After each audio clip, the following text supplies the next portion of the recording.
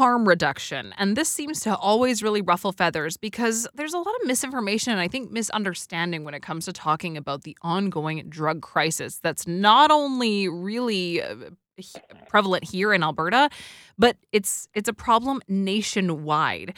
And part of one of the issues of this is that prominent politicians are actually spreading misinformation. Recently, Pierre Poilievre made a motion in Parliament to defund safer supply. He referenced it as tax-funded drug supply and said that it was fueling addiction rather than recovery. Now, that was downvoted, but you think about a politician in that position perpetuating that message, and that can have a really big impact. We're going to get into some clarification about what harm reduction really looks like with our guest, who's a doctor of public health student at the University of Toronto, Karla Ghartey. Karla, thank you so much for making the time. Absolutely. Thank you for having me. Let's just start by clarifying the drug crisis. I know we've talked about this a lot on the show before, but it's continually a big issue that I think is something that people don't necessarily understand. So when we're talking about the drug crisis, are we talking about a toxic supply? 150%, we're talking about a toxic supply. People are dying at unimaginable rates. And that is because the supply is so tainted and so toxic and so unpredictable. And so is that across the board with every drug right now that people are using and finding? Is everything tainted? From an unregulated street supply perspective, we are seeing a lot of things, if not the majority of things, are tainted. We're seeing opioid components being tainted. We're seeing stimulants being tainted. So yes, everything that seems to be on the unregulated market is not exactly what it is marketed to be, so to speak. So I think I'm taking fentanyl and it's cut with a number of different components. Right. And there may be a piece of fentanyl. There may be fentanyl in there, but there could also be xylazine. There could also be a stimulant. There could also be carfentanil. There could also be a benzodiazepine and other tranquilizers and other fillers. The idea of creating a safer supply, acknowledging that addiction is something that is happening, it's running rampant in our societies all across this nation, and creating a safer supply is one that's not met with a lot of sympathy or a lot of understanding. Why do you think that is? I think that's based a lot and grounded in a lot of stigma and ignorance towards how we look at people who use substances. I was reading something where I believe it was the UCP leader at one point in Alberta had said that, we can't listen to people who use drugs. They can't make their own decisions. I would very much argue with that component. Who do you know these days? I know very few people that aren't on any medication or aren't on any type of drug at all. Yes, many of these drugs are psychoactive and they have cognitive effects, but I think we need to recognize the value and the expertise that comes from people who use these unregulated substances and that they are members of our community. There are parents, there are cousins, there are neighbors. They're part of what makes us a society. And they deserve to be valued and respected. I think it becomes convoluted because I think, when people immediately think of drug addicts and drug users, they're thinking of people that they're seeing that are struggling and living on the streets. And that's not necessarily the case. We're talking about people that you might be connected with, people that you might know that are using and are at risk. So even if you feel like this problem is something far away from you and connected to someone that you don't know or necessarily sympathize with, that might be a misunderstanding of the problem, right? Definitely. I think that, we are seeing more people using their substances out in the open, and that a lot is due to the fact of there is no affordable or adequate housing available. There are not enough supports to keep people housed. There are not enough supports in many of our communities to support people who are struggling with substance use. So where are people going to go and where are they going to use their substances? And it's actually, we don't want people to be going into these dark places to be using their substances alone, especially with such a toxic supply, because that dramatically increases their risk of harm. And one of those greatest harms is death.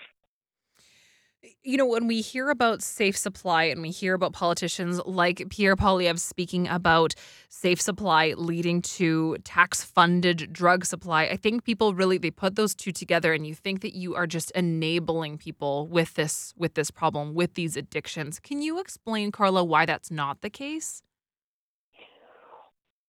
We're not enabling people. Harm reduction has shown to be effective over many decades. And you have people that are saying, well, look at all the deaths now. Clearly it's not working. It's not, it is working. The deaths are coming from a toxic supply. The deaths are not coming because we are starting to institute these programs. And let's be real, you can't tell me safe supply isn't working.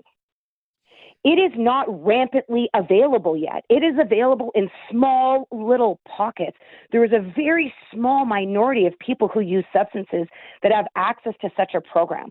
So don't tell me something like that isn't actually working when you have a lot of not only peer-reviewed, but anecdotal reports of people's lives becoming more stable, their health improving, their connections to their coping mechanisms and to their families and friends are improving. Hmm. Can you speak a little These bit? are stories that are true. I think you make an excellent point, Karla, talking about the availability of safe supply and safe injection sites, for example. I think being reduced to the point of almost being unavailable, it makes it really hard to gather that evidence. So, what evidence do we Exactly. have, and what does that really look like in terms of looking at this from an objective position and saying safe supply and harm reduction, it actually does work? What kind of evidence do we have that we can really point to? Well, you have evidence from supervised consumption sites about the number of people that are visiting, the number of overdoses reduced, the fact that no one has ever died at a supervised consumption site in Canada. That says a lot. You also have the success of the decrease in HIV, the transmission of HIV and Hep C among people who are using drugs.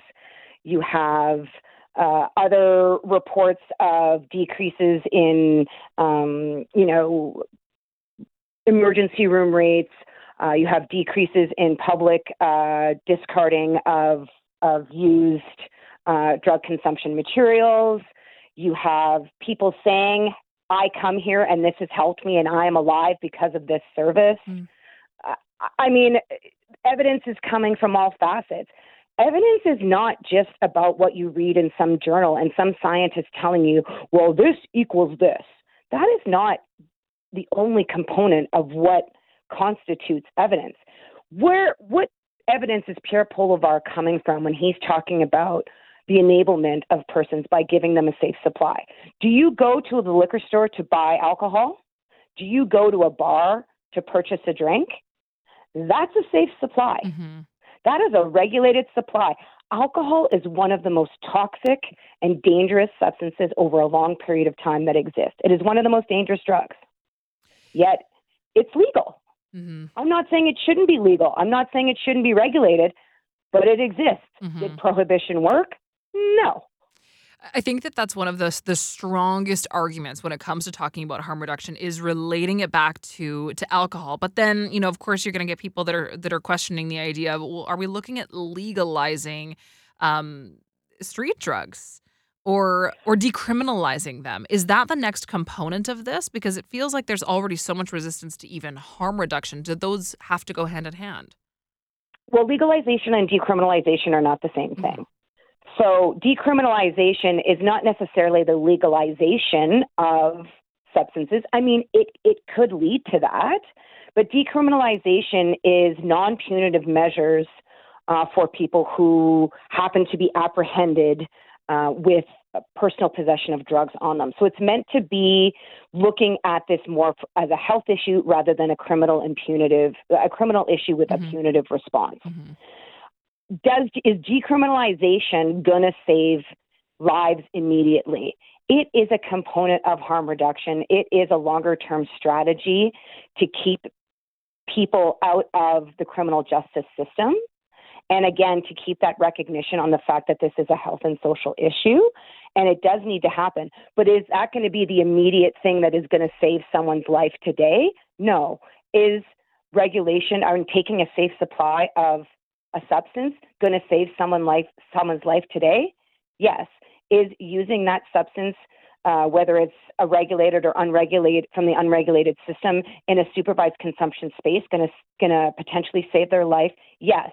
If we're having communities where people can gather, where people can use their drugs safely, whether it's within in that particular supervised consumption and treatment service, or whether their own communities that they've created for decades before these formal systems were even created, that's going to save a life too. What do you think, Karla, buy-in is going to look like? I think there's a huge stigma that people need to overcome. And I think that oftentimes when you think about those that are using drugs, are the people that don't have anyone advocating for them. And as I said, they're people that oftentimes don't receive a whole lot of sympathy or empathy from the larger majority of society. So how do we move towards progress and buy-in when people feel so resistant to it? I would say don't talk about something that you don't know anything about. Mm. I would also say that people's experiences are their own. So what works for one person may not work for another person. We have to be open-minded. We can't throw treatment and recovery and the other pillars of drug strategies out the window. Those are still components that we need to be looking at. But we also have to understand that there is an immediate need to keep people alive. Karla, That is what's happening. really appreciate your time this afternoon. Thank you so much for your perspective. Thank you very much for having me. I hope what I said was useful. Of course. That's Karla Ghartey, Doctor of Public Health student at the University of Toronto.